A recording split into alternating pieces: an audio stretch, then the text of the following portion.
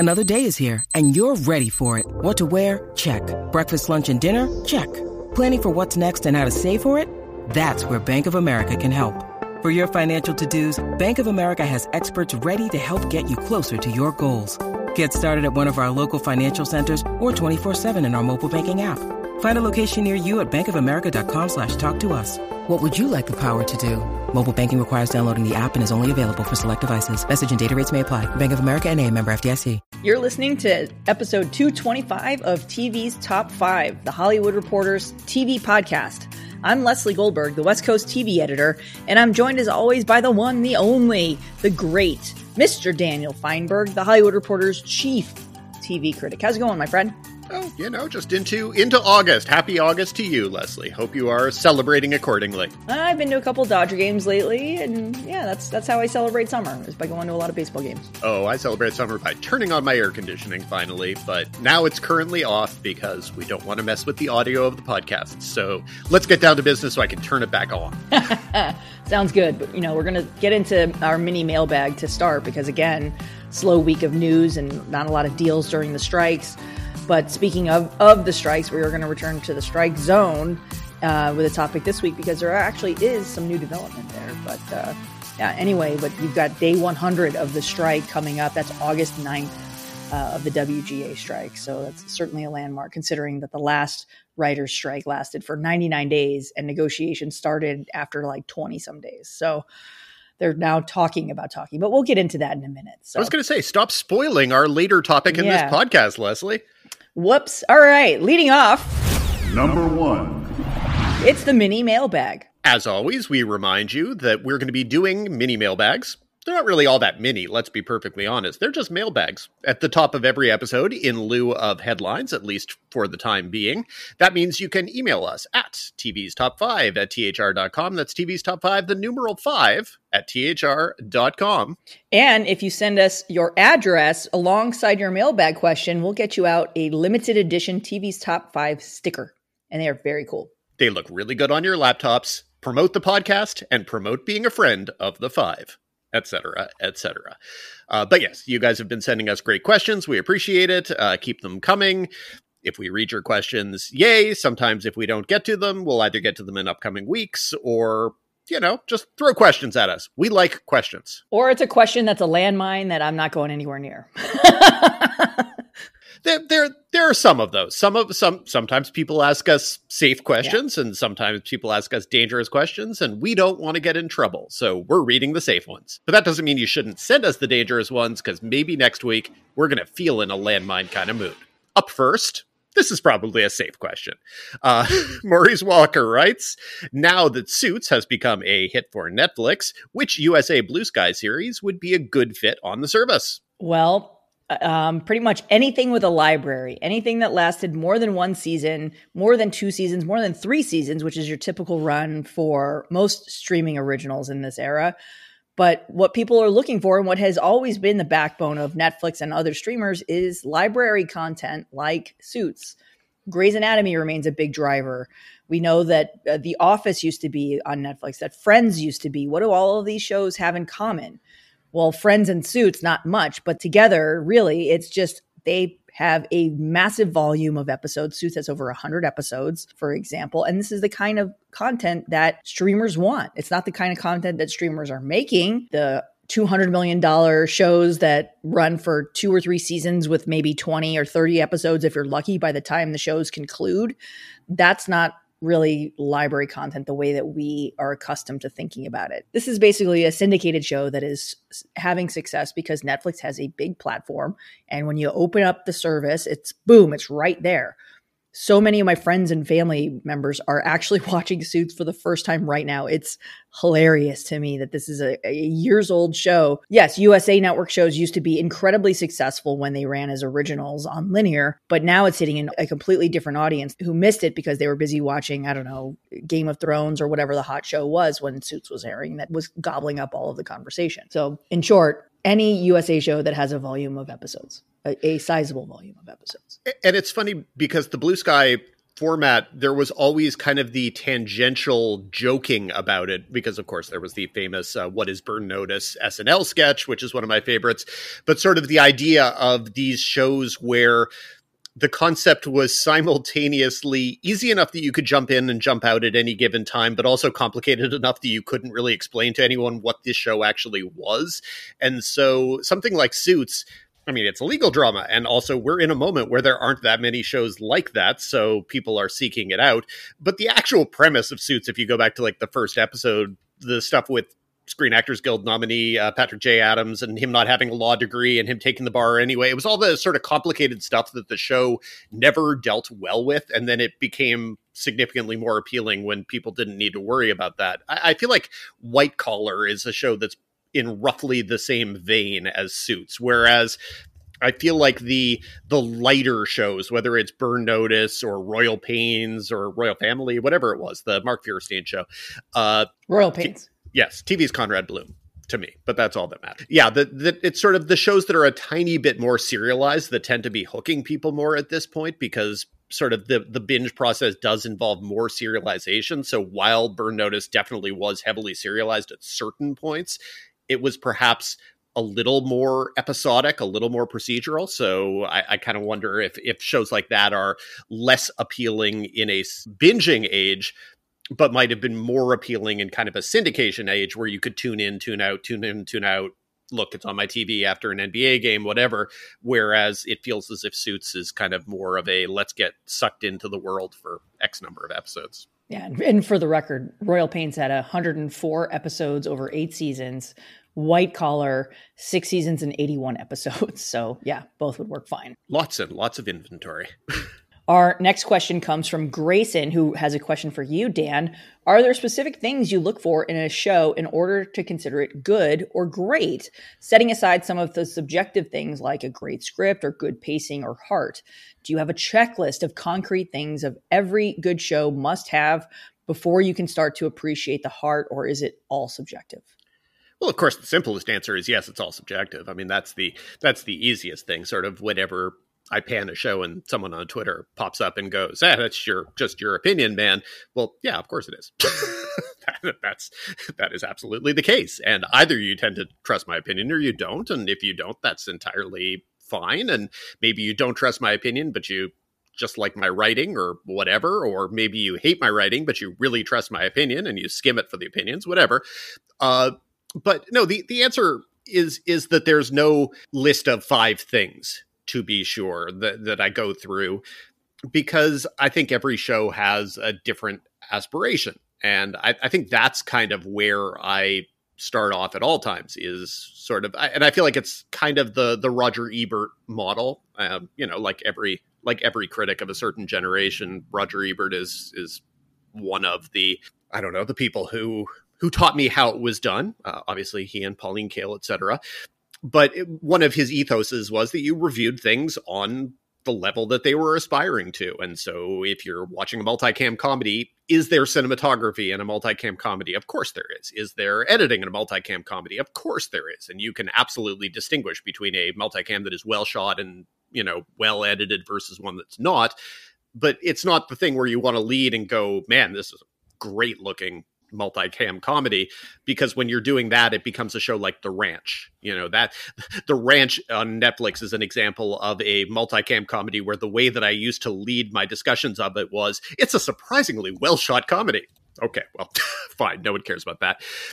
So with something like that, the checklist starts with writing and then performances and then kind of what is the story and the structure of it and all of that, how they're doing it.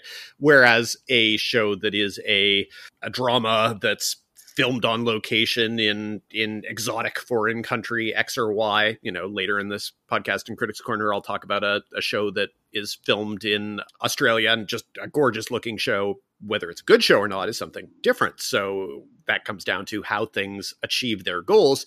Of course, sometimes a show can utterly achieve its goals, still be a crappy show, and probably the goal is kind of to acknowledge both of those two things. So something like my favorite whipping boy of the past year and a half or so, Terminal List.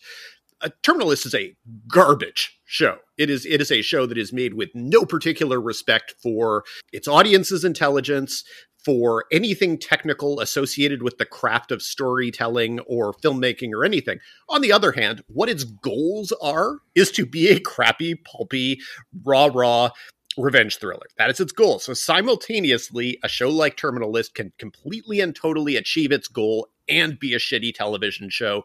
And that's entirely fine that it can be both of those things. Because if you meet it on its level and you don't care about anything associated with quality, you can enjoy it. And that's totally fine. You might scare me a tiny bit, but that's okay.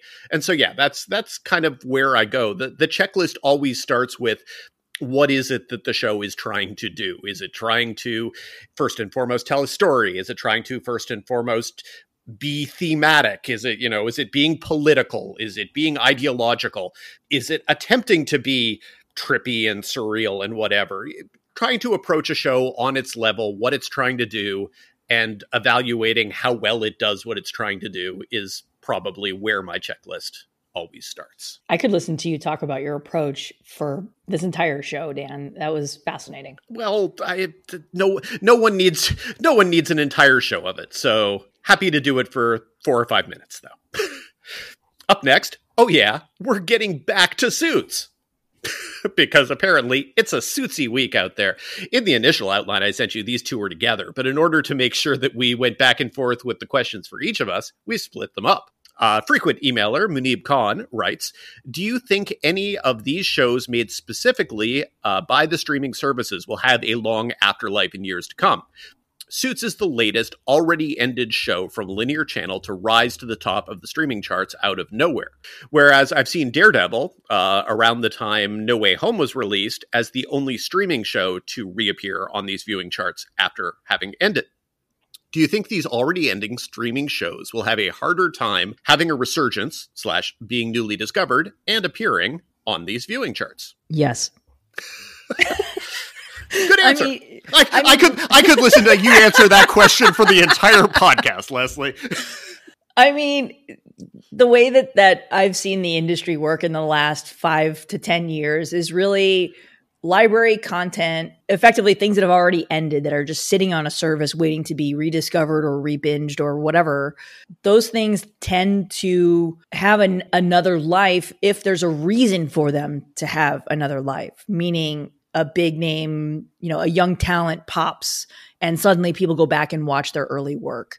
That's rare. A show gets rebooted. That's common. Right? Will and Grace got rebooted and then NBC Universal sold the library, or whoever it was that produced the show. I can't remember off the top of my head. Whoever produced it sold the entire library as part of a huge package to pair it with their streaming repeats of the revival, right? The same was true for Roseanne and all these other reboots. That helps generate new life. So if your Orange is the New Black, for me, I loved that show. I thought it was excellent. Obviously, that show was a launching pad for a lot of people who went on to do great things, and obviously a lot of Emmy attention, not just for the show itself, but for the cast. Is anyone going back to watch Orange is the New Black? That was a seminal show for Netflix, as well as an awards player. And the answer is no. If that show gets rebooted, will people go back and watch that? Yes. The other thing that I think could start happening in the next couple of years, and I'll be curious to see how the strikes play out, because I would wager some money that we'll start seeing some of these shows that were made exclusively for streaming be licensed to Linear and do the reverse syndication instead of a show like Suits, which debuted on Linear and was sold streaming rights to Netflix. Maybe you'll see a Netflix original be licensed to a Linear network. Ted Lasso is a great example of this. That's a show that's owned by Warner Brothers. The last contract negotiation for the cast and everyone else, Apple, obviously, Warner Brothers had to pay the cast a lot more money because they all obviously were on this huge hit, or so we're told, because as we know on the show, streamers don't release traditional viewership data. But included in that was a window that Apple carved out for more exclusivity. Meaning Warner Brothers wanted to take the show and to sell it to another platform, whether it was Linear or their own streamer. And Apple said, no, we're going to hold on to this for a little bit longer. So if there's a Ted Lasso spinoff, and my spidey sense is tingling, and the answer to that is probably a yes. It's just a question of which or how many. That will bring in new viewers to the original Ted Lasso. If it doesn't, if Ted Lasso just ends with its 3 seasons outside of an Emmy window and that show's final award season cycle, will people go back to that show or rediscover that show when they have more time? Yeah, sure. But it's not going to have like a Suits-like phenomenon. I wonder how much of it has to do with simply just the recency, that maybe and not enough time has passed for people to feel like now is the time for a rewatch. And it's very clearly not just that, because something like Girls, which it felt like half of Twitter was rewatching this spring without any obvious prompting for why it was that half of Twitter decided to rediscover Girls this spring, other than it being a good show. But like you mentioned, the idea of people catching up on shows because person X or person Y was in it. And I don't feel like it happens all that often. Yeah, that's why I said it was rare. Yeah. Yeah. And I so think people, and like, I would love to be able to send people to Max to go back and watch Generation, because so many of the cast members from that show popped, but they removed it. I mean, now you can go watch it on, I can't remember which free ad supported platform it's on, but. And I wonder how much that has to do with it. Like specifically because you talked in the first answer about the importance of library. And so, having 50 or 60 episodes or 70 or 100 or whatever to watch. And so even with Generations, even if it were easily available on Max, it would still only be however many the episodes were. It was like 20 episodes. Yeah. Split over like season 1A, season 1B or whatever. And I don't know if to people that feels like a binge, like if people were like, that just doesn't seem like enough, because for whatever reason, the first thing that came to mind when you said that about, young talent, whatever, let's go back and revisit it, is the idea that it would have made me very happy if in the past year and a half, when everyone was celebrating the awesomeness of Sydney Sweeney, if people had been like, ooh, look, she appears to have been in a show called Everything Sucks on Netflix. Yes. Let's go watch that, which I do know is one of your favorites. I just rewatched that because my wife watched it for the first time, which is embarrassing to say that she didn't watch it this entire time, that I've been, standing from the rooftop telling people to watch it for years. But anyway, she finally got to it. And she's like, wow, Sydney Sweeney's good. I'm like, no shit. But it's still, also Peyton Kennedy is good. Everyone in that show is good. And it was a really good show, and it was a show that Netflix, one of those early shows in the oh my god, Netflix can cancel shows, as opposed to our now current Netflix cancels everything kind of mode, where that was a show that, because of its early cancellation, which was just so short-sighted and dumb, there's just no, they should have realized they had stars in that show, and they clearly did not. Yeah, but allegedly the completion rate for that was pretty low, but I'd be curious to see what the numbers on it are now. Guess what? More people found it, but again, just finding a little tiny a critical darling, a diamond in the rough. It's like there's only so much value that re-binging that is going to have. And it's only 10 episodes. So in terms of just how much of your life you could spend rewatching or watching Everything Sucks, well, I mean, sure, you could take a Sunday afternoon and watch it, but it isn't the same as I'm going to spend the next 6 months watching an episode of Suits per night. There just isn't the inventory for it to feel like a full-on immersion. And I wonder how much the value of something like this is a full-on immersion. Of course, though, one could absolutely full-on immerse themselves in Orange is the New Black if one wanted to. At some point, I feel as if the internet is going to get far enough away from the running window of Orange is the New Black and go back and watch it, and suddenly all of the feelings that people had about kind of later seasons not being as good and stuff, people will discover that the later seasons were actually in some cases great, in some cases messy but full of very good things, etc. So I wonder if it's just with some of the shows, if it's just a matter of time, but who knows? Yeah, and that's if they survive whatever purge is coming, because at some point there has to be a bigger one coming at Netflix. God, but when Netflix starts removing shows like Orange is the New Black, that would not. I mean, they don't own that. Anyway. That's a Lionsgate show. Yeah, so it's really are enough people watching on Netflix to justify them paying a licensing fee to Lionsgate to keep it on their platform? That's ultimately the question. And if they own it, I guess it faces an easier battle, but still, you're still paying to keep it. Oh, it's pure. It's pure optics. It's just the optics of Netflix saying, well, we're just going to let Orange is the New Black wander off somewhere else. One of our 2 or 3 early signature shows will just be like, whatever, go have fun elsewhere. Orange is the New Black. That to me would be very, very sad, but whatever. Anyway, thank you guys so much for this week's questions. We're going to do this again next week, provided there isn't a huge explosion of news, which could always happen. But anyway, once again, you can email us at tvstop5@thr.com. That's tv's top 5, the numeral 5, at thr.com. Number 2. Up second, we're going back into the strike zone, and for the first time in a little while, there's actually a little bit of news, and it's a little bit hopeful, but it's also a whole lot uncertain. So, Leslie, how much do you want to commit to being hopeful about where we're heading in the strike zone as we near the end of this week? I'm going to call it a glimmer of hope. So as we record this, it's Thursday afternoon here. We know that the Writers Guild and the Alliance of Motion Picture and Television Producers, which represents the studios and streamers, they are taking their first step toward re-engaging in a new round of contract negotiations after the WGA informed members that the AMPTP had reached out to schedule a meeting for Friday, August 4th. So to be clear, this is not both sides going back to the negotiating table. This is talking about restarting talks. But it is a step in the right direction. And, I talked to a lot of writers this week, once the WGA put out that memo.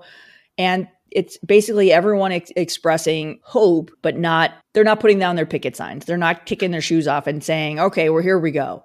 So there's a great tweet by David H. Steinberg who posted this week. He said, for reference, formal talks resumed in 2007 after 21 days of striking. At the time that he posted this, they were on day 92, and this was only the idea of formal talks being discussed. And as he said, it is a step in the right direction. And that's true. So sources say that this was the result of a lot of back channeling in the days that led up to the WGA's announcement on Tuesday. Sources say that those included talks with top executives, agents. There's a rumor that business affairs executives were also involved. There's a report in the New York Times that said that there were a handful of showrunners that appealed to executives to meet with members of the WGA to really get a jump start and see if you can even get both sides to sit down in the same room again. So either way, it is, like I said, a step in the right direction. And as for the question of why the WGA is now meeting with the AMPTP, instead of it being the actors groups and the performers union, SAG-AFTRA, well, the studios need scripts. We've talked on the show, and we're going to get to that in our next segment. But right now we've seen some, as we talked about on last week's podcast, we've seen at least 2 shows so far have already pushed back their premiere date from August to November. People are running out of content. Obviously, the idea, if you're a studio and you've got a broadcast network, or if you're a studio who produces a show for broadcast, the threat of losing the fall season and having fewer episodes overall is a big hit financially. Not only if you're a network, are you going to lose the ad revenue, but if you're a studio, you lose the licensing fees per episodes. And then it's the down the line stuff, right? If you're ABC and you already have the deal in place to sell Grey's Anatomy episodes to Netflix after the season ends, and they're paying a per episode fee, and instead of your average of, I don't know how many episodes Grey's does, if it's, let's just say 20 per season, but this season is only going to be 15, there is a financial impact there too. So again, you got to have scripts for writers to go in and perform. So that's what's happening in the strike zone this week. And at the same time, you have Warner Brothers folks talking about the amount of cash that they saved as a result of the strike, which feels a little bit like a topic from last week's podcast. So, hey, the things we talked about on our podcast actually happen. Dan, how's your crystal ball feeling? I just polished mine. I have a television, not a crystal ball. I do not foresee the future. I will allow you to do that. Anyway, though, it's better to have a little bit of optimism than a little bit of pessimism. And heaven knows we've had plenty of pessimism in recent weeks/months. So let's hope that these conversations about having conversations lead eventually to actual conversations. Yeah. I mean, the idea of what Steinberg is getting at in his tweet, that talks resumed, as in negotiations resumed after 21 days, of a strike that lasted for 99 days. So that means that they spent, 70 days negotiating? Well, we're approaching day 100 of the strike, and now we're only talking about perhaps talking again. So I guess the next story to be on the lookout for is what comes out of this meeting on Friday, if both sides set a return date to go to the negotiating table. And if they do, how long will those negotiations last? Because this feels a lot farther apart than we were in 2007, when, of course, everyone was talking about quote unquote new media, which we know now, streaming, which we know now also completely upended our entire industry. So lots to do, lots to negotiate here. Number 3. Up third this week, you mentioned at the top of the show, it's August, so new month, lots of TV coming this month. So it's time to talk about the August premieres, Dan. And as I hinted in the last one, we've already seen 2 shows move off their premiere dates, both of which were scheduled for August. That's Max's Rap Shit and the FX on Hulu show, A Murder at the End of the World. Both were scheduled for August. Both have been pushed back now to November. Other August premieres, you've got Reservation Dogs, the final season of the FX show on Hulu, Big Brother on CBS, the summer staple, Physical, the third and final season on Apple. One of my favorites, Heartstopper, is back for season 2 on Netflix. Amazon has the Lost Flowers of Alice Hart. The Lakers show Winning Time is back on HBO with its second season. Emmy darling Only Murders in the Building is back for season 3. Painkiller makes its debut on Netflix. You've got, I believe it's the final season of Billions on Showtime. Will that set up trillions and billions and gazillions and whatever all those other dumb spinoffs are called? Who knows? Solar Opposites is back without Justin Roiland. Craig Robinson is back to killing it on season 2 on Peacock. You've got the new Star Wars show Ashoka on Disney+. And then you've got season 2 of Invasion on Apple TV. And so much other stuff. Wheel of Time season 2 on Amazon. I mean, first of all, I'm surprised Wheel of Time is coming back. But when a show is that expensive, I guess you got to try to amortize some of the costs and greenlight a second season and hope someone finds it. But anyway, I digress. Dan, it feels pretty crowded. It is extremely crowded. And a show like Wheel of Time is just a funny thing because I'm going to go and say it did not make an imprint in the culture at large, but I don't think they made that show for the culture at large. I think they made that show for a passionate fan base of readers of very, very big, very, very involved books who would have been very, very upset if the show had ended after one season. Plus, as you say, amortizing the cost and all of that. So like with a show like Wheel of Time, we've heard so much. You can go back and read our colleague Kim Masters' great Amazon story talking about completion rates on a bunch of Amazon shows. But one of the shows whose completion rate statistics she didn't mention in that story is Wheel of Time. And it would not surprise me if the audience for that was very, very small, but absolutely completed the show, in which case I guess it has value. Who knows? I will not be returning to Wheel of Time personally, but that's just me. If it makes you happy, huzzah, I say. Yeah, it's interesting to see the shows begin to move out of August. You mentioned Rap Shit. You mentioned A Murder at the End of the World, which is the Brit Marling show that had a previous name. And yeah, so I can only barely keep up with it, but it has a very good cast, Clive Owen, a few other really, really big names. So, well, I guess, Rap Shit has a big audience and won some awards last year also. So it's interesting to see those shows moving because, as I mentioned last week, there really was a pointless logjam of new shows that premiered last week, this week before. I feel like several of these shows probably should have moved to different locations, but that's how it goes. It's definitely a sparse month, but that doesn't mean that it is a month without things. But if you compare it to last August, when we had the big exciting showdown between Lord of the Rings, whatever it was called, and House of the Dragon, new Marvel show last year. I believe we were setting things up for Andor to premiere. There were a lot of huge shows. This month, there definitely are not those. So, like, the biggest of the new shows is almost unquestionably Ahsoka, the new Star Wars show. And so that's bound to get some attention. And I definitely know that there are people excited for it, whether it's comparable to if there were a new season of The Mandalorian coming out. I'm not really sure. We'll see how that goes.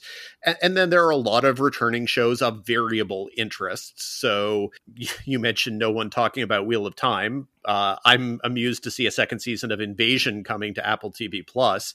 And I'm vaguely curious about Invasion because everything I wrote about Invasion in the first season was, holy crap, this is a show where the entire first season is completely and totally exposition. How on earth can we have a show called Invasion where they're barely having any invasion at all? Maybe the second season is invasion heavy. I'm actually kind of curious. Remember when, that reminds me of when AMC marketed the first season of The Killing as Who Killed Rosie Larson, and then didn't answer that question. You know, and that was one where the promise kind of pissed people off. I don't know. I think people who weren't into Invasion were mostly annoyed just because of how little happened in it. That was what annoyed me. Is also, you've been talking about Invasion now for the last 2 minutes. I mentioned it in the intro. I have no recollection of who's in this show. God, I'm trying to think of who the stars ended up being, because it was kind of amusing because a number of the people who were the biggest names, and I no longer remember who they are because very little of that show has stuck with me. A number of those people were killed off in the first episode. And so it became a lot of relative unknowns. The interesting part of the show's conceit was the international level of it. And so there were lots of scenes in Japan. There were various scenes in the Middle East, et cetera, et cetera. Yeah, look, if I have time, and the reality is some of these weeks are slow, so maybe I will have time. Maybe I'll check out the second season of it. It is interesting the number of Apple TV Plus shows that are returning for second seasons that aren't the shows from Apple TV that I want second seasons of. Like, great, I'm happy to have a second season of Invasion and Foundation and whatever for the people who like those shows, but where is my second season of Pachinko? Where is my second season of Severance? The answer primarily is, guess what? There was a strike. There is a strike. So we'll see. And guess what? Some of those shows are not going to be on an annual basis. We know you can go back and listen to our interview with Soo Hugh, the showrunner of Pachinko, from episode 160 in March 2022. But this is not a show that's going to be on an annual basis because, as Sue said back at the time, the production on this is so sweeping. Like, so much goes into this. I think, what did they say? They filmed on how many continents? They filmed on multiple continents, though ultimately fewer than they wanted to. They had to make sort of accommodations for price and practical realities of shooting completely on location, et cetera. But yeah, plus the pandemic impact. Yeah. But again, that's a sweeping show. That's not going to be an annual thing. And I think Severance had some creative issues on season 2, plus the strikes. Yeah, there are causes for everything. But yeah, so you go through this list, and so there's a lot of things that if you have specialized interest will interest you. So I do know a couple anime fans who are very excited for One Piece on Netflix. I watched the trailer. It looks horrible, but that doesn't mean that it might not be. So who knows? The Harlan Coben mystery adaptation Factory is just an impressive thing. And those shows are really huge. All of the Harlan Coben adaptations previously had been on Netflix. So this is interesting that this one is on Amazon. But I know that there have been large audiences for those. What else is there? If you really, really want to get yelled at online by scary people, I think Depp versus Heard. That's a great chance. If you want to live tweet about that, you would probably get some fun people coming out of the woodwork. And then there's sort of the interesting curios that I'm genuinely concerned about, curious about, like Telemarketers, which is a documentary, and the creative team on that one includes the Safdie brothers and Danny McBride. So, count me as interested. There's the latest kind of revisionist take on the King Arthur legend, The Winter King on MGM Plus, lots and lots of documentary series. There's a spin-off from Adventure Time. Again, not so much my thing, but I know it is many, many people's things, etc. So, and then there are the shows that are kind of, you mentioned Billions. Well, it's Damian Lewis returns to Billions. So that's kind of the hook of that. It's got a hook. Solar Opposites coming back on Hulu. It's the We Cast Justin Roiland with Dan Stevens. So that's the hook of that. There's a lot of stuff that could be interesting, but if you just compare the simple volume, if you just look at how long the list of premieres is versus how last month's premiere list was, which was very, very long, and versus what May's premiere list was, which was crazy, it is definitely a reduced premiere list. And so I suspect that is going to be an ongoing trend for very, very logical reasons. Number 4. Up next, we are thrilled to welcome back Brad Schwartz, the former Pop TV president who was tapped in November to serve as president of the CW under its new ownership, station group Nexstar. Schwartz, who famously brought Emmy darling Schitt's Creek to the U.S. on Pop, has reshaped the network from the homegrown scripted originals like Riverdale and The Flash, with only All-American and its spinoff, Walker, and Superman and Lois remaining from the shows he inherited from former CW CEO Mark Pedowitz.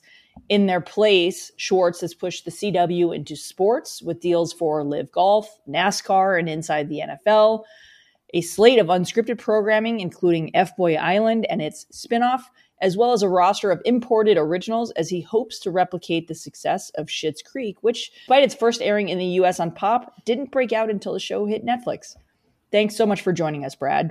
And if, by the way, this is Brad's second time on TV's Top 5. He previously joined us in episode 34 from August 16th, 2019. 34. That's awesome. And we did that one in person. We were across a desk from each other. That was great. We were indeed at some press tour hotel location back when that was a thing that happened in person as well. So my fondest memory of that was I believe you asked me a question about Schitt's Creek and it being on, Netflix, and that's where people found it. And I believe I called Netflix a library. It was like afterwards, I was like, what did I say? Feel free to do anything similar that you want to do this time. Any trouble, hot water you want to get yourself in, thumbs up. Yeah, you're one of the few executives that's actually, at least on the network and studio side that are actually talking right now. So, but we can get to that in a minute. But let's start with the CW. Okay. We talked a little bit at the end of last year after you got the job when you described your approach to the CW as being scrappy. Since then, we've seen a steady flow of acquired, scripted, and reality shows, as well as some sports deals. Was this always your plan for the CW, or how much of your original plan was derailed because of the strikes? Boy, it's a great question. When I got the job and I met with the people at Nexstar, they are the biggest broadcasters in the country and they know broadcasting. And 40% of the CW footprint are Nexstar station. And they realize what works for their stations, what doesn't work for their stations. They have ABC stations and CBS and Fox and NBC stations as well. And, one of the clear mandates was we need to act like broadcasters and we need to get bigger and we need to get broader and we need to work, we need to find things that attract, a broader audience and a more linear audience. And at the same time, find shows that can serve a completely unduplicated audience in a streaming environment. And the old CW shows were certainly, acted a little bit more like a very young adult, cable network. And so I knew the strategy was going to be, how do we get bigger and broader? And I also realized that in the fourth quarter, 6 months from now, from when I got the job, there was going to be color bars on the network if we didn't, start getting stuff going. And so I didn't even really have the strike in mind. I was really focused on trying to fill 14 hours a week, 2 hours a night, 7 nights a week of primetime programming in a world where a lot of the old CW shows were ending and we needed to fill up a schedule. And so phase one of that strategy was to go find really great stuff that we could get on the air as quickly as possible. And that meant getting involved into some unscripted that can be made a little faster, find some really great acquisitions from around the world, and just start assembling a schedule. So the strike, didn't really come into play when we were first strategizing how to get bigger and broader and start in fall of 23. But then as the strike happened, it turns out that our fall schedule will have more original scripted content on it than any other broadcaster. But to be fair, NBC actually has unaired, new, original, U.S.-produced scripted series, and the stuff that you're talking about is acquired content that has aired elsewhere. Yes, but never here, right? So I mean, it's original. It's original to here. And by the way, one of those NBC shows is Transplant, which is from Canada. So yes, original to here, and has never been seen before. So when I think about the CW and scripted originals, I always think of the big studios who have supplied content to the CW. Obviously, the former majority owners, CBS Studios and Warner Brothers TV, whom the CW is still in business with. Obviously, CBS does Walker. WB has Superman and both Superman and Lois and both the All American shows. But I'll admit that my expectation for the CW under Nexstar and with you at the helm was that we would be seeing more studio-backed scripted originals. But what we've seen so far is that the content has already aired elsewhere. Can you explain why these big studio shows don't make sense for the CW anymore? Yeah. Look, we haven't announced, a lot of this stuff, but we have a lot of original homegrown scripted content coming. Some things are in production right now, and I can't wait to tell you, about that as kind of the phase 2, after we get through this fall. But working with the big studios at the price points that we need to operate at, it's hard to get all of the rights that you need, right? They'll give you your linear rights. They'll give you like a rolling 5 on digital, a terrible experience that they can 5 episodes, monetize, yeah. Mm-hmm. so they can monetize those shows into streaming and other platforms. And we need to be a place that, can't just be a place that monetizes with advertising one time a week in prime time. We need to be able to monetize our content in more places. And the fact that, we can't, that when the new season of Superman and Lois is coming, season 4 of Superman and Lois is coming, and you don't have seasons 1, 2, and 3 on your streaming platform. It's just a ridiculous experience that nobody else operates that way. If you go see the new season of Virgin River on Netflix, the prior 4 seasons are all there, right? It's not just the new season. And those were rights that the CW never had. And so the CW for many years operated almost like a movie theater, where CBS and Warner Brothers would make the movies and they put them in the movie theaters for 13 weeks, and the movie theater would sell popcorn, and then they would monetize that content by selling it to streamers and selling it around the world, and it would leave the movie theater. And we just can't operate that way anymore. And so to find ways of making ambitious, great content, whether that's scripted or unscripted, doing it at a price point where we can make those shows profitable, and making sure we have all of the rights so that we can monetize the content in more places. That's the goal. Now, if we can do that with a major studio, we'll do it with a major studio. If it's a co-production with an international partner, we'll do it that way. But we, have to find content we love. That's first and foremost. You don't do anything because it's cheap. You do it because you like it. And then you got to find partners to that help you afford it. I'll say a lot of the shows on the CW are as expensive to make as any other show in broadcast, but we've done deals for those shows that allow it to be profitable for us. At the same time, going back to that movie theater analogy, the various deals were not wholly one-sided. Like the CW shows benefited rather tremendously in terms of exposure and sometimes in terms of audience from the Netflix deal. And you obviously, talking about your background with with Schitt's Creek again, the possible ripple that can have when you have that platform. What are you guys planning on doing when you don't have that platform anymore? And are we maybe overstating what the benefits were to the CW of having those Netflix relationships for all of those shows? I think the difference is those will now be our relationships. So if we have a show we have a Sullivan's Crossing show and it does really well, and we think that show can benefit from an exposure on Netflix in a second window, and if Netflix wants that show, and why wouldn't they? Because Virgin River is a big hit, and this is from the same writer and the same executive producer. That would be our relationship to have with Netflix, and that would be revenue that comes to us, from Netflix. Much like with Schitt's Creek, it's a very similar. Pop TV licensed Schitt's Creek to Netflix. Pop TV, which then became Paramount, licensed the 80 episodes of Schitt's Creek to Hulu in a second window. Those were all ways for Pop TV to make incremental money beyond just the advertising revenue. So that's why having these rights to monetize and make money so that you can actually afford these shows, because advertising alone won't just cover it. So sticking with the Sullivan's Crossing analogy, I mean, that's not a show that is produced by Nexstar. That's produced by whoever originally made it in whatever territory it originated in. Yep.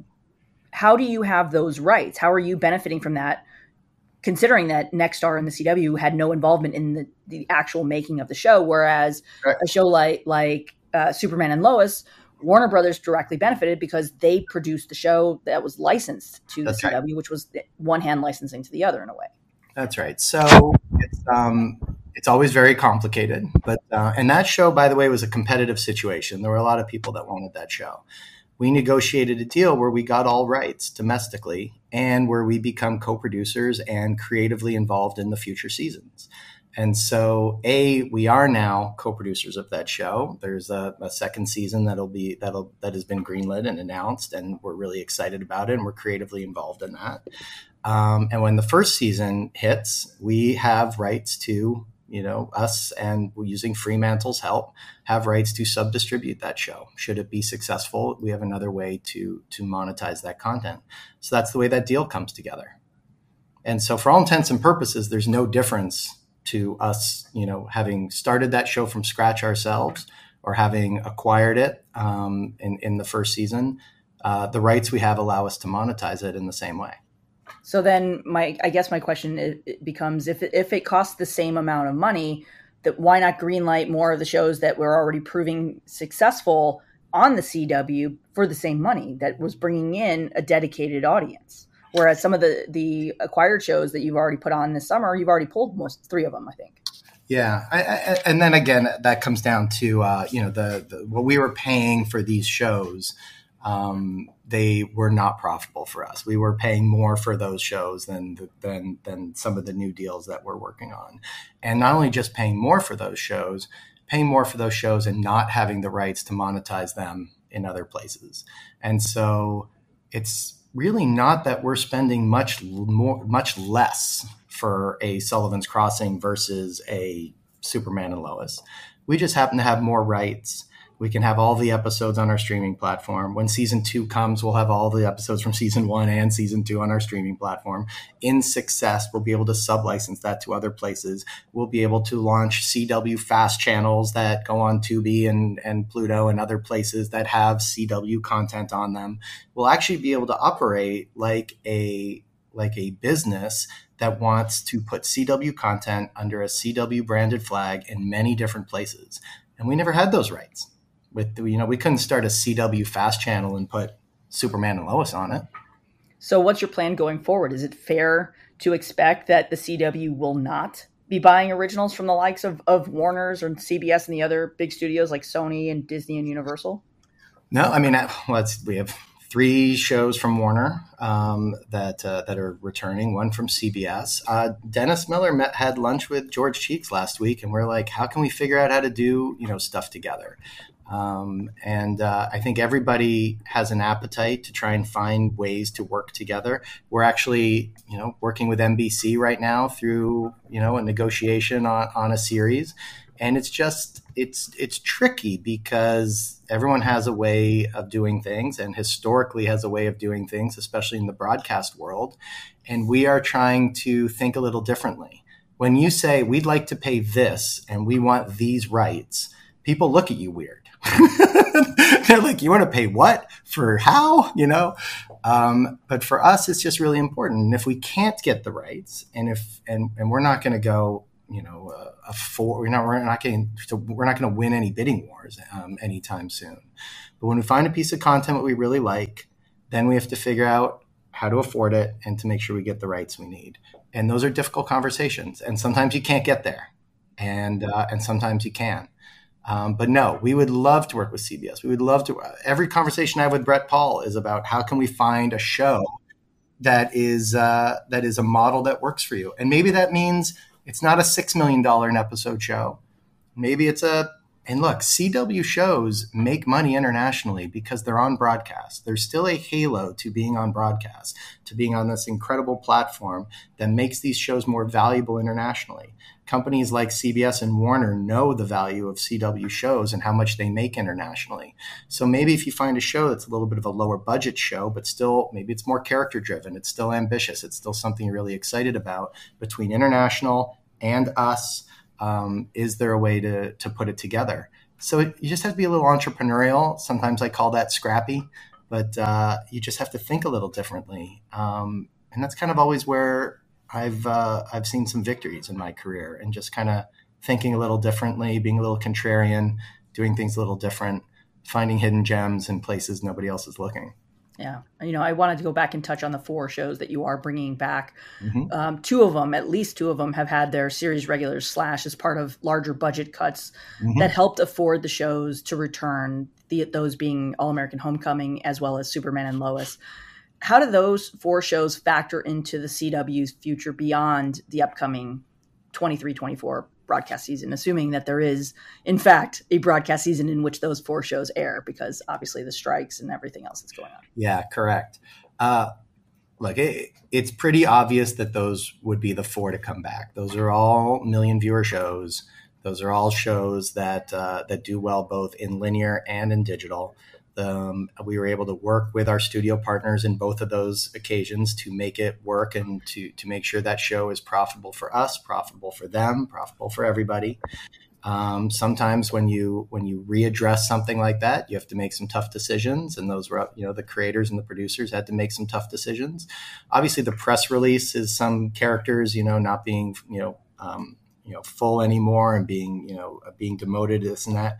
A lot of those characters will be back. They'll just be back in a few episodes instead of all the episodes. I think everyone still loves being a part of all of those shows.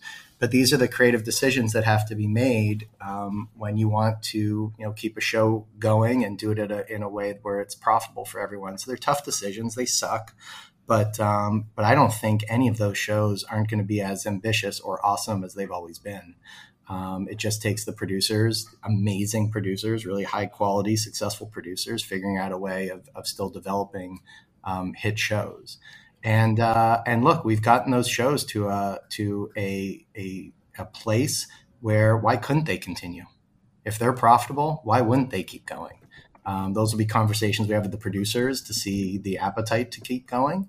But if they're profitable and successful and some of our highest rated shows, why wouldn't they? No, I want to actually take a kind of a step back and go to kind of the 30,000 foot view question here, because obviously, of course, the CW name, it comes specifically from the partnership with CBS Television and with Warner Brothers.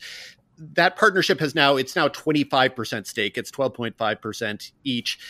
But I'm curious, have there been conversations about a new name for the network? And if there haven't been, what would you tell people at this point that the CW stands for, either literally or figuratively, if it isn't what it was before? Right. There have been no conversations about changing the name. We've had conversations about how can we take the CW and make it more elastic? How can we, we're going to have sports on the air for the first time ever. Like, we had 0 hours of sports last year. We're going to have 300 hours of sports this year. And in 2025, we're going to have 450 hours of sports, with live sports 48 weekends a year. I mean, that is a drastic change in a very small amount of time. And you need to put a CW logo on that stuff that makes it feel like we're a home for sports. Adult dramas, not that CW hasn't done adult dramas before, but whether it's comedies or dramas or the young adult stuff that we still have, or sports, I think we need to make the CW feel a little more elastic and feel like a brand that can handle all of those different flavors of content. And so we've been really focused on that. And maybe we redesign the network a little bit. Maybe we make the logo and the fonts and the colors feel like it can, really wrap up this exciting new evolution of the brand. But there's been no conversation at all about changing the name. I've gone through 6 rebrands in my career, so I kind of know the recipe for it. But they're very difficult, and especially if you take something like a Style Network and go to Esquire, or when Discovery Health changed to Oprah Winfrey Network. It's really difficult, unless you have a ton of money and a ton of patience, to completely shun an audience that was there and try and start again with a new name and a whole new thing. Evolutions are a little, difficult as well, but a little easier to pull off. So we're not going to change the name. We're just going to make the name feel like something different. And we're going through that process right now. But as we're all sort of going through on social media, as the example, the transition from Twitter to whatever that guy wants to call Twitter these days. How do you kind of reassure the people who have to some degree grown up with the CW as a thing that this is not about to become some very large bait and switch wherein basically they bought a platform and now they're going to decimate absolutely everything on it? Yeah, it's going to be different. It is certainly going to be different. I think you don't want to shun an audience you've spent 20 years cultivating. Hence why you renew Superman and Lois and All-American and Homecoming and Walker. And then we've announced like that we're going to produce a new version of Librarians, which I'm very excited about, which I do think will fit into that audience. We have a couple of other shows that fall squarely into the YA space that I can't mention right now, but that we're really excited about. It's certainly going to still be a pillar of the network. It just won't be the only pillar. It'll be like one of 5. And look, I've still only been here 6 months, right? We're still kind of figuring out where we're going, and to be able to speak about what does the CW stand for, and figure out what our brand mission is. But in the meantime, it's about evolving the CW brand to just be a little more elastic, so that it can feel like a home for sports and drama and comedy, et cetera. But along those lines, I feel like there's always been a perception that in its former incarnation, the CW had a relatively progressive bent to its programming. And the new ownership group has a reputation and a perception that it is a more conservative leaning organization. Is it fair to expect that there will be a visible or notable shift in, if not overall programming ideology, the bent of the network? No, not at all. What Nexstar is great at is broadcasting, right? They are a gold standard company. They know broadcasting, and we want to do things that help all of our local stations. But I challenge the fact that I would say that our programming choices, the idea of any kind of conservative nature being across our programming is just not anything that I'm very interested in. I want to keep making bold choices, keep investing in young talent. When I think of my resume and the things that I'm most proud of, I'm most proud of doing Martin Garrow's first show. I'm proud of doing Dan Levy's first show. I'm proud of doing Prentice Penny's first show, who, by the way, that was an incredible TV top 5 when you had the whole Happy Endings crew on. Proud of doing Billy Eichner's first show. And by the way, that plays into the scrappy strategy of, if you want to find ways of putting really ambitious and wonderful content on the air and do it at a lower price point, then you find the next Shonda Rhimes, right? You find the next Prentice Penny. You find the guy, the person who has a passion project and it's their first project, and they will crawl across hot coals to make it amazing. And then they go on and they become Prentice Penny and Martin Garrow and Dan Levy, et cetera. So that idea of trying to find ambitious new voices is something I've always loved to do, and it's also something I want to continue to do, and it fits our business model. So what's the pitch to get these fresh new voices into CW? Because that's honestly, I mean, look at the network and some of the people who have graduated from it, or who have grown up on it and cut their teeth. You know, Kevin Williamson, Julie Plec, Greg Berlanti. I mean, the list is massive. I mean, this was a place where up and comers really found their way and became, as you said, the next Shonda. So where are you finding those people now and those voices now, if it's not in the traditional studio system? Yeah, so it's meeting with a lot of It's meeting with a lot of agents. It's meeting with a lot of people that represent really smart new voices. We have a show that we are currently negotiating on and budgeting right now that is an incredibly fresh voice that nobody's ever heard of, that gives me a little tingle in my gut. And hopefully we can close that deal and you all will love it. And it'll be hopefully a new fresh voice being put into the world. We actually have 2 of those. And yeah, you have to find that from young agents and people that represent up and coming writers that have something special and something special that doesn't involve dragons, where we can actually afford to do it. And that always really excites me. Now, that's not going to be everything we do, but it'll certainly, we have at least 2 of those that are coming. And I'd love to be a place that continues to do that for sure. 100%. So you mentioned, at the top of the interview that you still have shows that are in production right now. Lots of homegrown original scripted that's coming, including stuff that's in production right now. So how would you describe what's currently in production? Because a lot of the stuff anything that's AMPTP backed is shut down, right? Writers that are part of the guild not working, actors obviously the same. So many of them are co-productions. Many of them are being shot in international locations. Remember, we are not a Struck company, and a lot of these are, like the show we've announced, Joan, right? Joan with Sophie Turner, that is a co-production between us and ITV that was built together from scratch. That show's just about to finish wrapping. And that's going to be awards bait, that show. We've seen the dailies look amazing. Sophie Turner is phenomenal. And I'm really, really excited about that one. And that one's just, now coming to an end. That'll be a high-end, big-budget scripted series with a huge star that should hit Q1 or Q2 for us. That's one of about 5 examples that are kind of happening around the world right now. So social media had a lot of fun with your declaration that The Chosen was based on...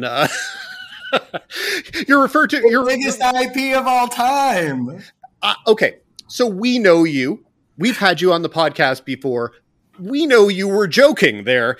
What was your reaction to a lot of people who seemed to be under the impression that was a very earnest statement that you were making? I loved seeing the reaction to that statement. First of all, it's true. Okay?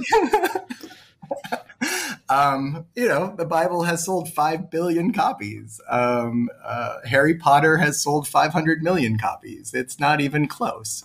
It is whether you want to call it IP or not, I was certainly being cheeky. It's the biggest IP of all time. And by the way, it's not anything Hollywood hasn't done before, whether it's the 10 Commandments or what's his name, Aronofsky doing Noah with, et cetera, et cetera. But that was a show that I knew very underground and very secret was just a massive hit show that mainstream media hadn't caught up to. But you also you were involved in was it the creation or the marketing? Like this was something that you were involved with long before you were in the CW job, correct? Right. So prior to me getting the CW job, I was the founding CEO of a business that was really of a media company that was really exploring things in the faith space.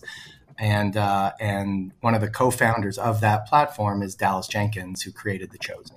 And so I had like a front row seat to watching the success of that show. And it's an incredible juggernaut of a show. First of all, it's a wonderfully produced show, really, really well done. I think his influences for that show are like The Wire and Breaking Bad. Like he is a really incredible writer and director trying to tell this story. But to see the incredible audience hook into that show and be passionate about that show, but that it hadn't hit a bigger, broader audience yet, was kind of something that I had my eye on. I was like, you know what, let's put that on the CW because I bet that will work when you put it on broadcast TV. And then it's funny. Sometimes timing is everything. Then we got The Chosen on the cover of TV Guide, and then the cover of Newsweek last week was Jesus Takes Hollywood, right? And then we see the success of Sound of Freedom, in theaters. So maybe we hit culture at just the right time. But it was certainly a style of content and an audience that I'd spent about a year researching. So it wasn't just kind of a blind idea. I knew that one was going to work. And I think you tweeted that you thought it would work. You gave it, what is it called? A humble, whatever you want to call it. It was a positive and a negative in one tweet. That's pretty much what I do. It has Dan's brand, yeah. I would say very close. But wait, I have just a quick follow up on that. Yeah. Brad, are you benefiting from the CW picking up the show that you worked on before as a founder or? No. So the Chosen itself had nothing to do with the company we were working on. It was the guy, Dallas, who created the Chosen.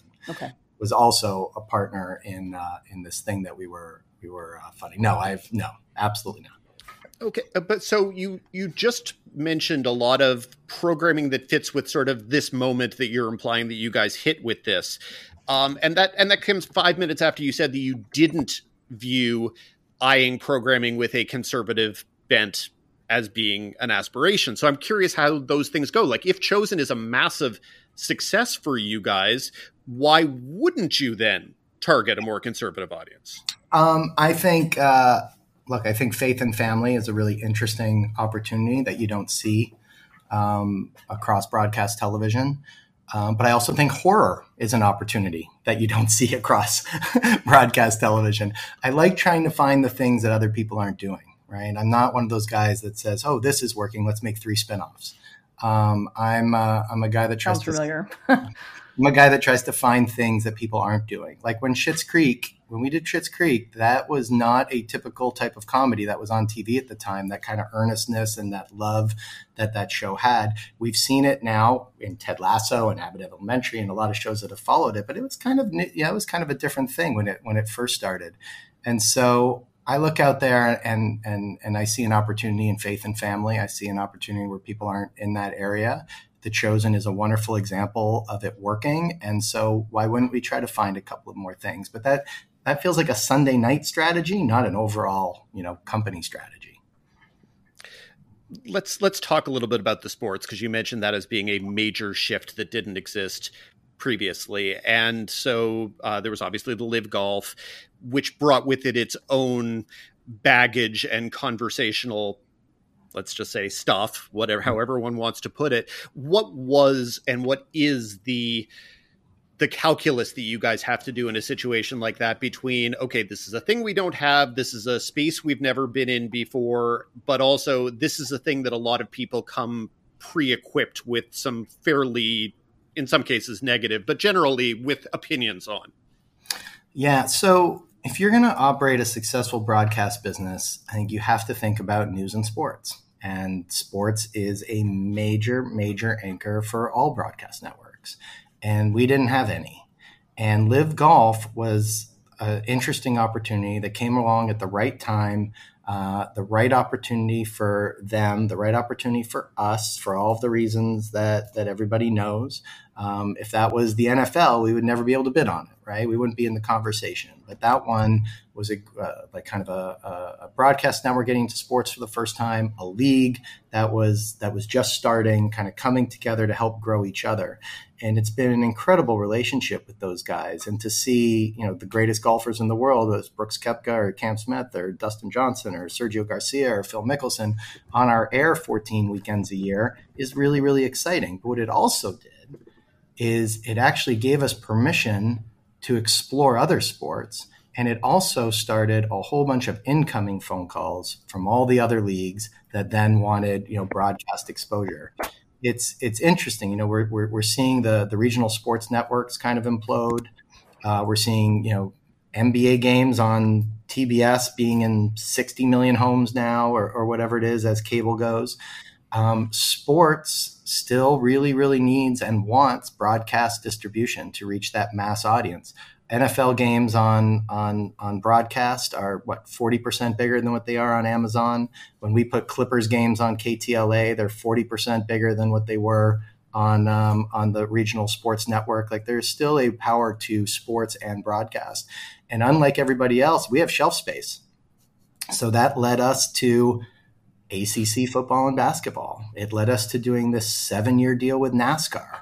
And it led to us picking up Inside the NFL that had previously for 40 years been on HBO and Showtime. And we're not done. Above and beyond just the sports of it, it's now CW has, afternoon programming on Saturdays and Sundays, which we've never had before.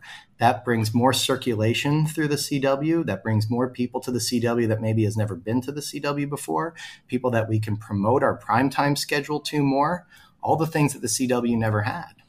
But the line has always been with sports programming, or at least the caution or concern, is that it's a borrowed audience, that it's not necessarily your network's audience or your brand's audience, it's the sports audience. Mm-hmm. So as you look at kind of where in an ideal world you would want the CW to be when the NASCAR Xfinity deal kicks in 2025, how would you like the network's programming to be in the same vein as this audience that you're trying to build on the weekends? I think as programmers, and we haven't gotten there yet, but as programmers, like these Xfinity races, whether they've been on FS1 or USA or Fox or NBC or whatever, these Xfinity races do over 1 million viewers a race.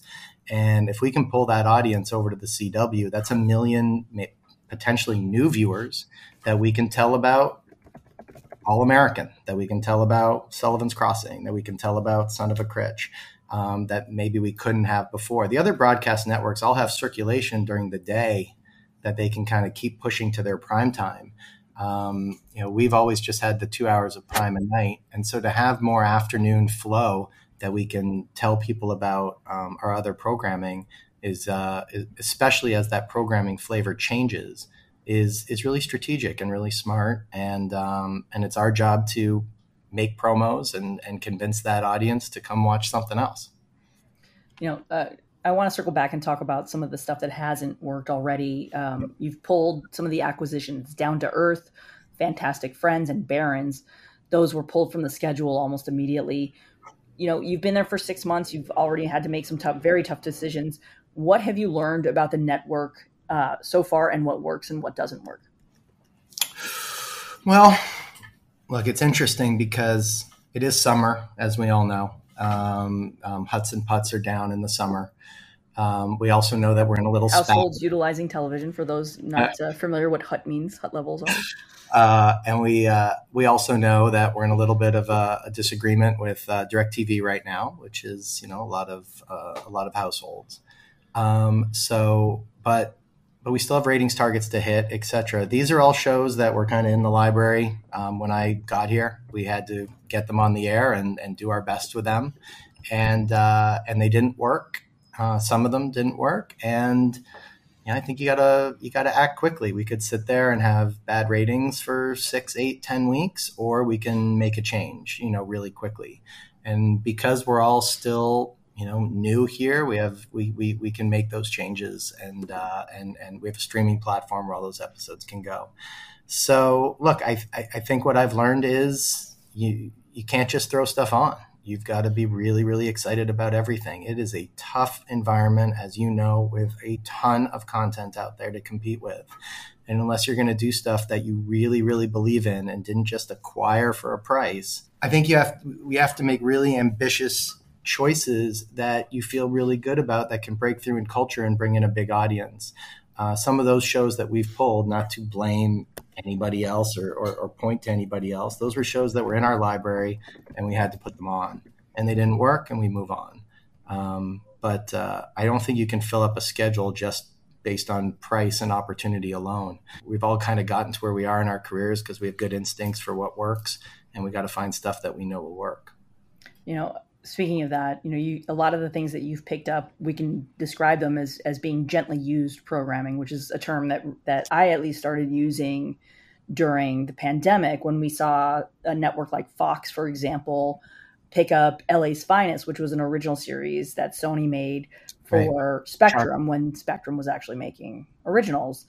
The show obviously didn't rate very well on Fox, but you've picked up, for example, AMC's 61st Street, which AMC aired the first season of. They commissioned a second season, and then they dropped it as part of a tax write-down. But knowing that this gently used model has struggled to work on broadcast before, what are your expectations about how these will perform for a network that that already doesn't get the same viewership close to what like a Fox or an AMC does.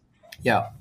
I guess first thing I'll say about that specific title is it's a really well done show. And the second season is really, really great. And Michael B. Jordan's the executive producer of it. And we have an Emmy-winning actor as the lead. And we have an Emmy-nominated actor as the second lead. It's certainly a piece of content to be very, very proud of. And when you have a show like All American, which we knew was coming back when we picked that up, we hadn't decided on Homecoming or anything yet. All American is a monster of a show, and All American has the highest concentration of African American audiences in all of broadcast. And we, at the time, thought All American was going to be on the air in the fall. And as I told you, I think at the beginning of this interview, we were trying to find stuff to fill up a schedule. We found a show that we thought would be a great companion for All American, a show that we could be proud of, a show where Michael B. Jordan can help us do press and promote it, and Courtney B. Vance can be booked on all the late night shows if there were late night shows. and if Courtney B. Vance wasn't on strike right now. That's right. And if Michael B. Jordan wasn't on strike right now. Correct. But this was 6 months ago. Right. And that was a really, really easy decision. It was a show we loved. It was a show that is of really big budget and high production value with really amazing, talented people attached. And we thought would be a great companion for All American in the fall. So that's an ambitious decision. But I think you're right. I think what we were saying before, you can't just pick up stuff to pick up stuff. We have to pick up stuff that we know has a chance to cut through and work. And just as sort of a last question to wrap, for you as a television viewer, over 20 years of the CW, give me a CW show that you particularly love where you think I have to find me one of those. LA Complex, baby. Multiple LA Complex references in one podcast. So obviously that's the Martin Giro show. Yeah. I was when I ran Much Music in Canada, we did that. That was our show. That was Martin's very first show after he had done an indie film. We produced that show at Much Music, and it was, I think, Mark Pedowitz's first pickup. So I'm not doing anything that Mark didn't do 20 years ago. No, I do love that show. I have a soft spot for that show. I think that show's amazing. Gossip Girl, was this unbelievable cultural moment. Vampire Diaries was an unbelievable cultural moment. I think when I think of the history of the CW, it's like they have created some great cultural moment shows. And that, whether it's Schitt's Creek or Fleabag or Squid Game or these shows that have just blasted into culture, I think that's every television executive's dream, is to find that show, to be a part of that show. And they don't come around very often, where you kind of change things and you get everybody talking about it. And the CW has a bunch of them in its history. And so those would be the ones that I would point to, whether it's my taste or not. Those happen to be my taste. But damn, Gossip Girl was a moment, and Vampire Diaries was a moment, and Flash was a moment, and Riverdale was a moment. And we need some of those. Is there a specific CW talent that you wish you could bring back to the network in some way, shape, or form? Oh, jeez. No, I don't think I can answer that one. There's so many to choose from. My head just keeps going to all the Canadians. That's fair. Well, Brad, thank you so much for joining us again. We really appreciate your time. Thank you, guys. Number 5. As usual, we wrap things up with the Critics' Corner. Among this week's major new launches, you've got The Lost Flowers of Alice Hart on Amazon, Strange Planet on Apple, and Season 3 of Only Murders in the Building. Dan, what you got? There are options, but we'll try to keep this week a tiny bit more focused. As I might have mentioned, fewer shows. So maybe the ongoing drinking game of Dan says there's too much damn TV to keep track. You might spend several weeks or months sober. My apologies. My sincere apologies. It's not my fault. I wish to get you drunk, but there's nothing I can do. I could just say that I'm not a critic, and then there's a shot right there. Perfect. There you go. That is all. That is what this podcast is all about. We come out on Friday so that people can drink their way into the weekend. That is what we do. It is who we are. I believe I talked about it last week, but I'll just say once again that the best thing premiering on TV this week is season 3 of Reservation Dogs, the third and final season. The first 2 episodes of the new season are already out. They are both really, really good. I would also speak very highly of next week's episode, which all I will say of that is, Dear Lady, which means what it means. So let's talk about 3 shows this week. That seems pretty reasonable, pretty contained. Let's start just for fun with The Lost Flowers of Alice Hart, mostly because it's the thing that's premiering first. It's premiering on Friday on Amazon. It is based on a novel by Australian writer Holly Ringland. I do not know the book, but I have a very good sense of the book now from the TV series, because the TV series feels like somebody attempting to adapt a rather florid, pun intended, literary novel and not quite knowing how to do it. The series was adapted by Sarah Lambert, who wrote all the episodes, and directed entirely by Glendon Avon. And probably the biggest names in the series are Sigourney Weaver, not typically known as an Australian star, but she kind of does an accent, but mostly, and I give her full credit for this, it's a soft accent. So when she isn't doing it at all or is barely doing it, you really don't notice, and that's entirely fine. And then Alicia Debnam Carey, who people, of course, love from The 100, and so, you know, she's got a fan base, and I think probably that some people either didn't realize or only realized in random interviews that she's Australian. So she's doing her native accent here, which is nice to hear. Neither one is really, to my mind, the best part of the series. So the plot of the series is about a young girl named Alice Hart, who grows up in a small town on the coast of Australia. Her mother is loving and reads to her from books and teaches her all about flowers. And her father, while he is brilliant in some ways, is also horribly abusive. And both of the two parents die in a fire that the girl blames herself for. She's very briefly orphaned, but then out of nowhere comes the grandmother she never knew she had, played by Sigourney Weaver, who brings her back to her farm. It is a flower farm, both literally and metaphorically. They raise flowers, but also the farm is a refuge for abused women, either a coincidence or not a coincidence, who everyone refers to as flowers also. And so it is all about how flowers say the things that we cannot say, and also about the relationship between silence and abuse and finding your voice, etc. So I mentioned that Sigourney Weaver is doing a soft Australian accent, but she's fine. She's playing sort of a character who, on one hand, is doing something very heroic. This farm has been a refuge to dozens of women who were victims of abuse. But also, she has done some things involving lying and involving exclusion of the truth that have caused a lot of trouble. And a lot of trouble that if anyone would just tell the truth for 5 minutes at the beginning of the first episode of the series, it would not need to go for 7 episodes. It probably does not need to go for 7 episodes anyway. I would say it has roughly, I would say 2. It's got a movie's worth of plot is what it's got in terms of plot. Otherwise, it's a lot of very, very, very beautifully shot pictures of flowers along with handwritten text saying what the flowers represent, because flowers speak for people when people cannot speak.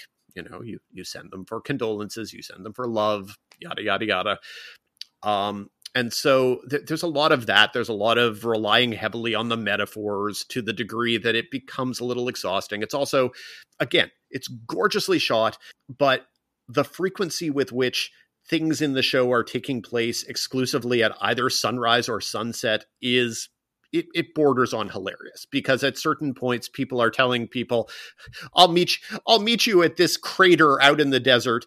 Be there at 7:30 because it'll be really beautiful when the sun sets. And everyone is just like, okay, sure, we'll have another sunset party, because that's apparently a really gorgeous time of day all across Australia. And heaven knows if this show was sponsored by the Australia Tourism Board, it's very effective. I absolutely went on Expedia and glanced at flights to Australia. let me assure you, I'm not going to Australia anytime soon. But yeah, so it's strange. But anyway, so I mentioned that Sigourney Weaver and Alicia Debnam-Carey are not really the highlights. For me, the highlight was Alila Brown, I believe is her name. And I think she was 12 years old when she played the main character. Alicia Debnam-Carey plays the older version of the character. And for the first 3 episodes, the character is basically, she can't speak, either because of trauma or because of physical trauma. It's a great performance. It's just like a stunningly good child performance. It is subtle. It is layered. It's a performance that has nothing to fall back on because there's no dialogue, and just a great performance. And I can't wait to see if someone is going to find something for her to do, if she likes this here acting thing. Anyway, to me, she ultimately was more than anything the reason to watch it, that and to get a very, very good sense of pretty places to hang out in Australia. So that is nice. And that is The Lost Flowers of Alice Hart, which I think is really probably only so-so, but has good things about it, and premiering on Friday on Amazon. Let us skip to a returning show, Only Murders in the Building, which first season arrived with a ridiculous amount of hype. Obviously, Steve Martin plus Martin Short plus Selena Gomez. Come on, a lot of hype, lots of awards, all of that. Second season, a little bit less so. Fewer awards, much less rapturous appeal, etc. To me, that kind of also reflected the quality of the show. I thought the first season was very, very good. I did not like it as much as everyone else did, or many other people did. Some other people. Whatever the case is, I liked it. What I thought was interesting about the show, or successful about the show, or made the show special, was that it was simultaneously a parody of true crime and our obsession with true crime, but also just a really, really good mystery. And it was a mystery that you could follow through the entire season, and where there were red herrings, and where the resolution was fairly interesting and fairly motivated by the characters. It just worked ultimately really well. The second season, I thought the mystery was much less successful, but I thought it was funny, and I thought it had some quirky things to say about podcast obsession and kind of tying it in with people's obsession with the show in the first season, et cetera, et cetera. Okay, so the third season, the mystery isn't very interesting. It isn't very funny, but it is a fairly effective story about loneliness and people needing people in New York City. Like, I think it is a much more poignant season than the first two. And the first 2 seasons had some poignant moments, but there are relationships between the characters that are actually interesting. And it helps that one of the potential love interests or new additions to the cast is played by a relative newcomer to TV, Meryl Streep. You might remember her. She was in the second season of Big Little Lies. It's possible that if the second season of Big Little Lies had been better received, she might have gotten more TV work, and you would have heard more from her in the past couple of years. But anyway, so Meryl Streep, you've seen her before, trust me. She plays an actress who is in, people who saw the end of the second season finale know that basically Martin Short's character is directing a Broadway play, a murder mystery, and in the first episode, the first performance, the star of the show, played by Paul Rudd, who appears throughout this season in flashbacks, and is as close as the show comes to funny this season.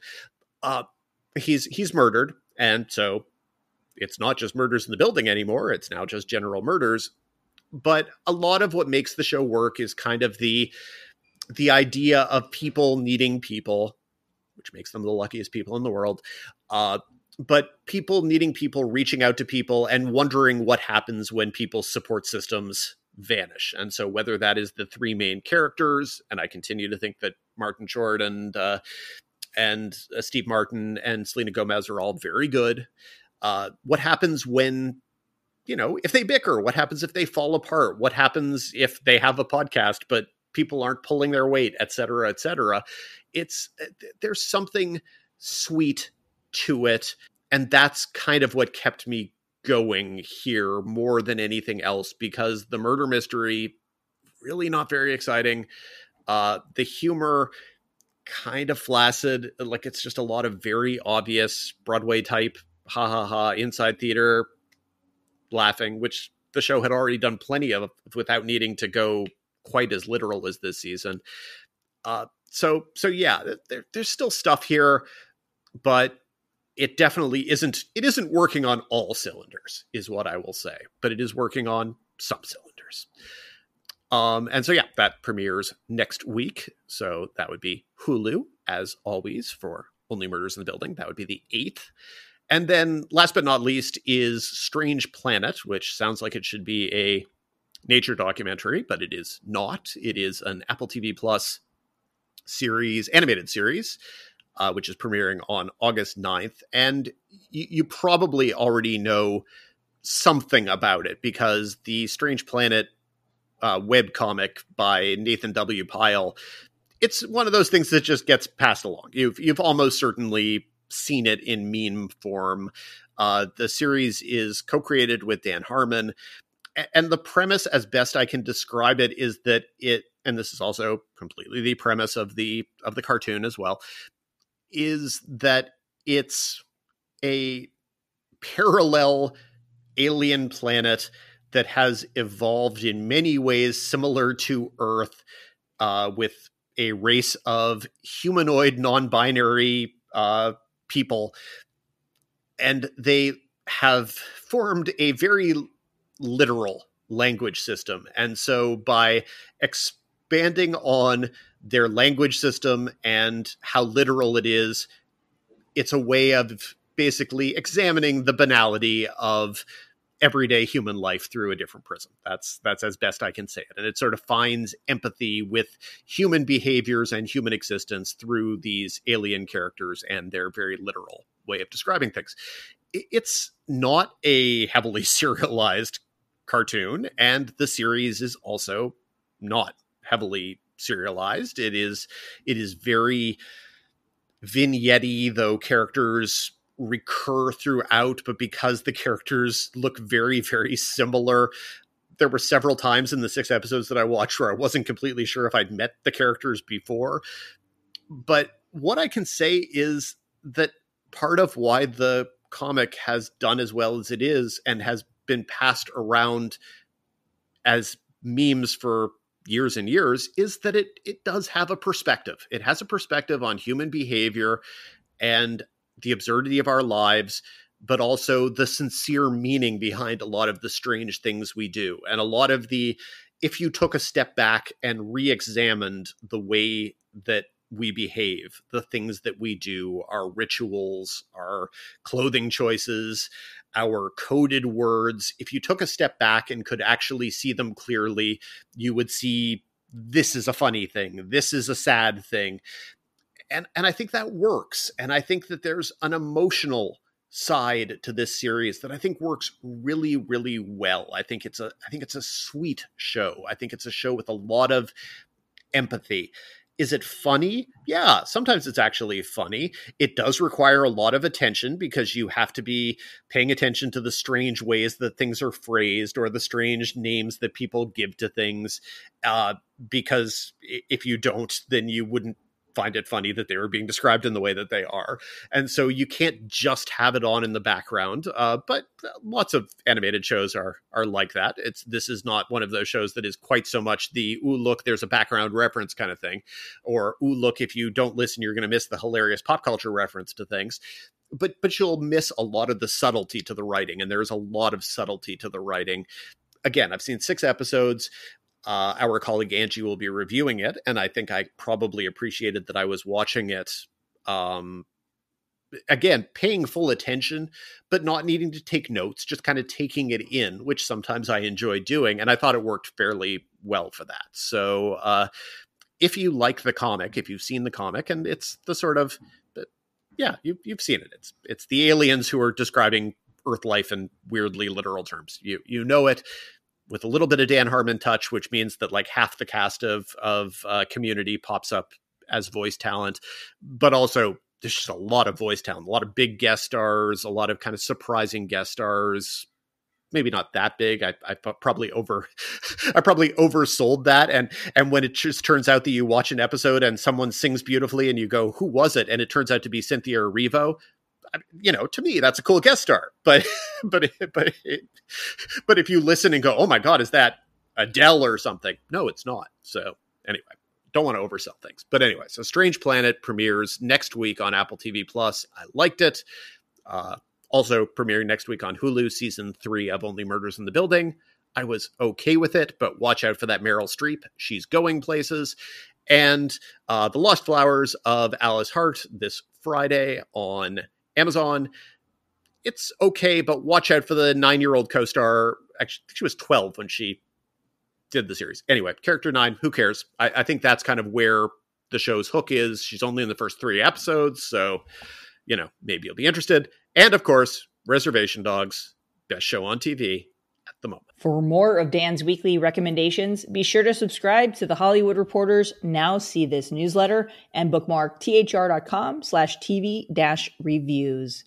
That feels like a good place to wrap things up. Thank you, as always, for listening to TV's Top 5, the Hollywood Reporter's TV podcast. Be sure to subscribe on all of your various podcasting platforms. If you like us, rate us. If you really like us, write a little reviewy thing. They help spread the word of mouth. Come say hi to us on Twitter, Facebook, Blue Sky, wherever your podcasting platforms and social media, whatever, intersect. Come say hi. She's at Snoodit everywhere. That's Snoodit with 2 O's. I'm at The Fine Print, FIEN, everywhere.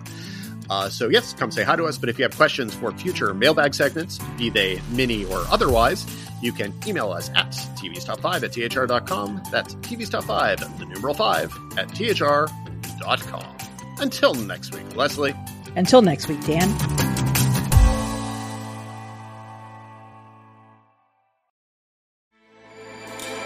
With everything you have on your plate, earning your degree online seems impossible. But at Grand Canyon University, we specialize in helping you fit a master's degree in business into your busy day. Your graduation team, led by your own GCU counselor, provides you with the personal support you need to succeed. Achieve your goals with a plan and team behind you.